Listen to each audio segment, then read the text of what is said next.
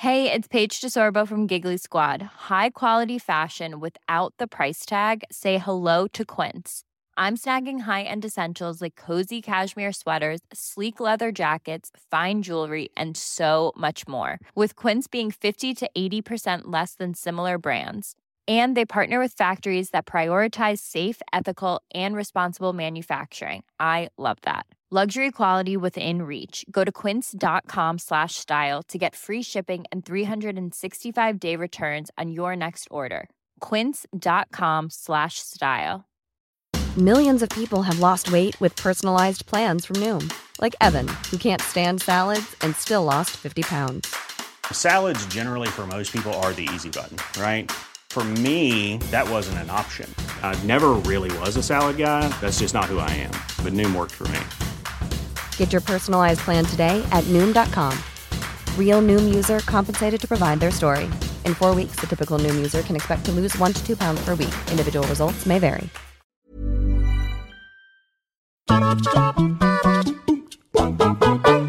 Hello all of you beautiful people, Jules here for WhatCulture.com. And you know that saying, you should always aim for the moon because even if you miss, you can still land amongst the stars? Well, these games here did not do that. And even though they tried incredibly hard to impress, ended up doing a full orbit and then burning up on re-entry to critical lambasting. So let's take a look at them today. As I'm Jules, this is WhatCulture.com, and these are 8 video games that tried too hard.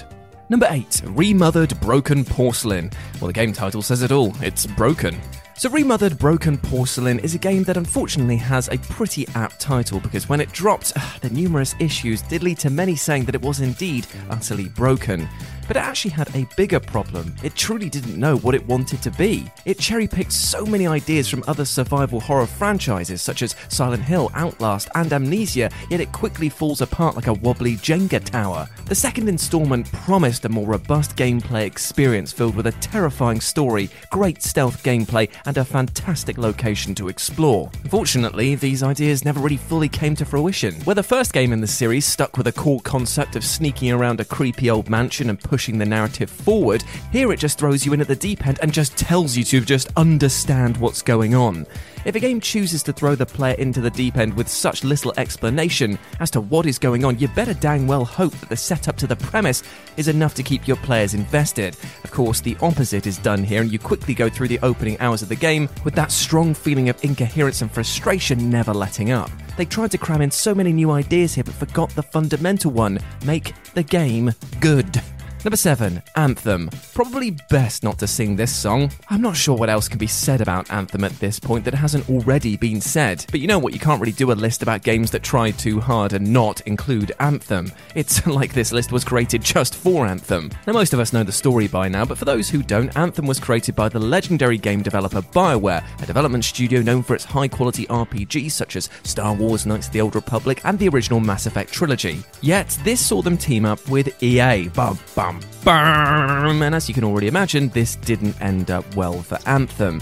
From a terribly repetitive gameplay and mission loop to awful loot drops to a generic setting, Anthem tried as hard as it could, yet ultimately failed to impress at best, and at worst, lost almost all of its players along the way. Anthem was and still is part of the live gaming service boom, and this market has already got enough competition, but EA were determined to get in on the action. Instead of making a truly unique and wholeheartedly enjoyable game, it tried so hard to ape the success of others that it ended up looking like a dirty monkey. Now don't get me wrong, in recent months a lot of tweaks have been made to improve the overall experience, but still, we can't forget the fact that they had to toss out the original roadmap and had to start rebuilding the core experience in the first place in the hopes of being able to re-engage the player base that they utterly failed.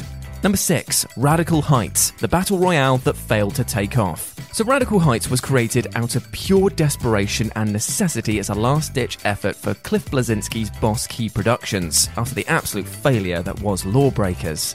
Now, while I do admire the paradigm shift here, as well as the courage it takes to make such a crazy change in direction, trying to take the best of your competition to try and make a new game will most likely always lead to a failed game. Such was the case with Radical Heights, an 80s-inspired battle royale with some pretty unique gameplay concept, but ultimately was just a game that looked too much like its competition, namely Fortnite, to garner any sort of critical success. Trying to draw players away from the likes of Fortnite and PlayerUnknown's Battlegrounds is going to be a difficult task. task. Yet Radical Heights persisted, and while you do have to admire the fact that the studio was very upfront and honest about the game being in very early access, even to the point of using it as a marketing tactic, gamers simply weren't captivated by a game that looked this janky and was this buggy. Had Radical Heights released prior to Fortnite and PlayerUnknown's Battlegrounds, then maybe we'd have been telling a different story, but unfortunately, this was a case of trying too hard and trying too damn late. Number 5, Resident Evil 6. Who wants some more action in their horror game? Now, despite every single piece of evidence pointing to the contrary, Capcom, when it came to Resident Evil 6, forged ahead by making the game more bombastic and action-heavy. Oh dear, said many fans. But wait, said Capcom, don't worry, that's just one of the 3 storylines that we're going to be shoehorning into this game. Oh, that sounds like a lot of content, and it's going to have the Return of Mercenaries mode. Oh, that sounds brilliant. And all the campaigns, they're going to be standalone ones and be really, really long. Okay, calm down a bit. And one of them's got Leon S. Kennedy, and it's going to be a traditional Resident Evil one, and the other one's going to be an action-heavy one, and the other one's going to be, well, technically also an action-heavy one, but it's going to have this really cool guy who we really want to be Dante, but he's not Dante. Okay, just calm down, Capcom. You really are trying too hard that you're becoming desperate. Resident Evil 5, I know, didn't go as well as you wanted it to, but doubling down on the things that weren't popular about that game does not sound like the recipe for success. Luckily, they did seem to learn their lesson by switching up the formula for the better when it came to Resident Evil 7, but for a long old while, old Giraffadent Evil 6 here, thanks to its ugly logo, was the laughingstock of the entire franchise. Number 4, Sonic Boom. Gotta go boring.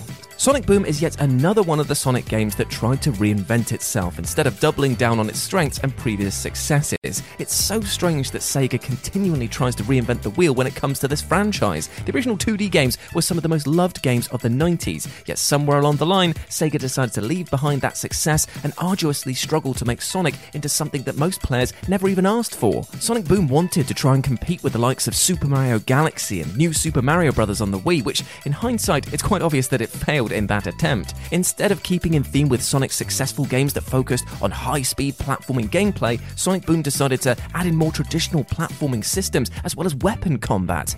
The Sonic games never needed these types of gameplay concepts, but Sega thought it was best to drill down into new ideas rather than go back to the gold mines they already had open. Thank goodness the incredible Sonic Mania released to show the world what Sonic was about, because that managed to pay homage to the classics and also add in just enough new content to satiate new players. That was effectively the perfect Sonic game. Sonic Boom, was not. Number 3, Call of Duty Infinite Warfare, Chasing Away the Stars. Oh, Call of Duty, how many love to hate on you despite buying you each and every year.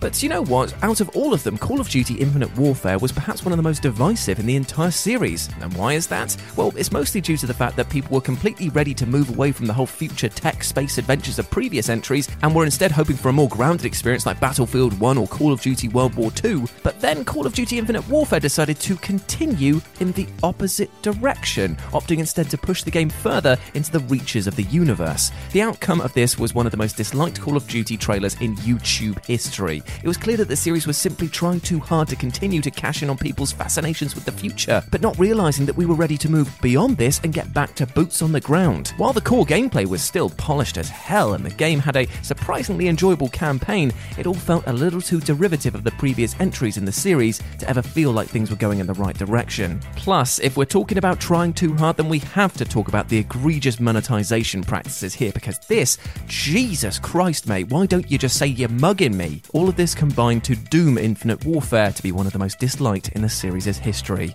Number 2, Mario Party 9, one party you don't want to be invited to. Now, why did Nintendo do this? They thought for some reason that the best way to make a new Mario Party game was to take the majority of the great gameplay concepts that they had in the previous Mario Party entries and then throw them right out the bloody window. Mario Party 9 made the fatal game development error of taking what people loved about the series and changing them simply for the sake of change. Now, Mario Party had always been beloved for its board game-like gameplay, friendship-ruining competition, fun mini-games, whimsical boards, and of course, the Mario series' characters. And while the 9th entry in the series does retain some of these aspects, it decided to change the core gameplay loop to its detriment. Instead of moving around a board based on a dice roll, this entry decided to take away your individual movement and instead replace it with a vehicle mechanic where all characters travel together. This core change to player movement on the game boards made the strategic aspect the series had become known for absolutely moot. Coins and stars were also a thing of the past, and while the minigames themselves were still mostly enjoyable, those bigger gameplay concepts that were removed made for a lackluster and mundane Mario Party experience. Boo. And number 1, Metal Gear Survive, when a name can't save the game. Metal Gear Survive was created out of the toxic ashes of the fallout between the legendary game director Hideo Kojima and Konami. Unfortunately, Metal Gear Survive was brought out as a quick cash grab by Konami to simply take the success of the Metal Gear name and try to spin it into a new entry that nobody was asking for, thereby tarnishing the famed series' namesake in the process. Now, you could argue that this wasn't a game that tried too hard and barely tried at all when you look at the bloody programming, because god damn, it looks like it was made out of Swiss cheese and stinks twice as hard. But still, this was a desperate, try-hard attempt by Konami to try and grab every bit of cash it could from the dwindling player base, who probably weren't wise as to what was going on behind the scenes despite the big media blowout. This was the absolute dregs of the series, but was spun in a way that was trying to promise us a brand new revitalization. It was disgusting and as ugly as the goddamn graphics in this title. Plus, if you want to talk about try-hard stuff, again, look at the monetization of this game. Look at the goddamn cheek of them trying to charge real-world money for extra save slots. This game is an abomination. And we should all do ourselves a favour by trying hard to forget it existed.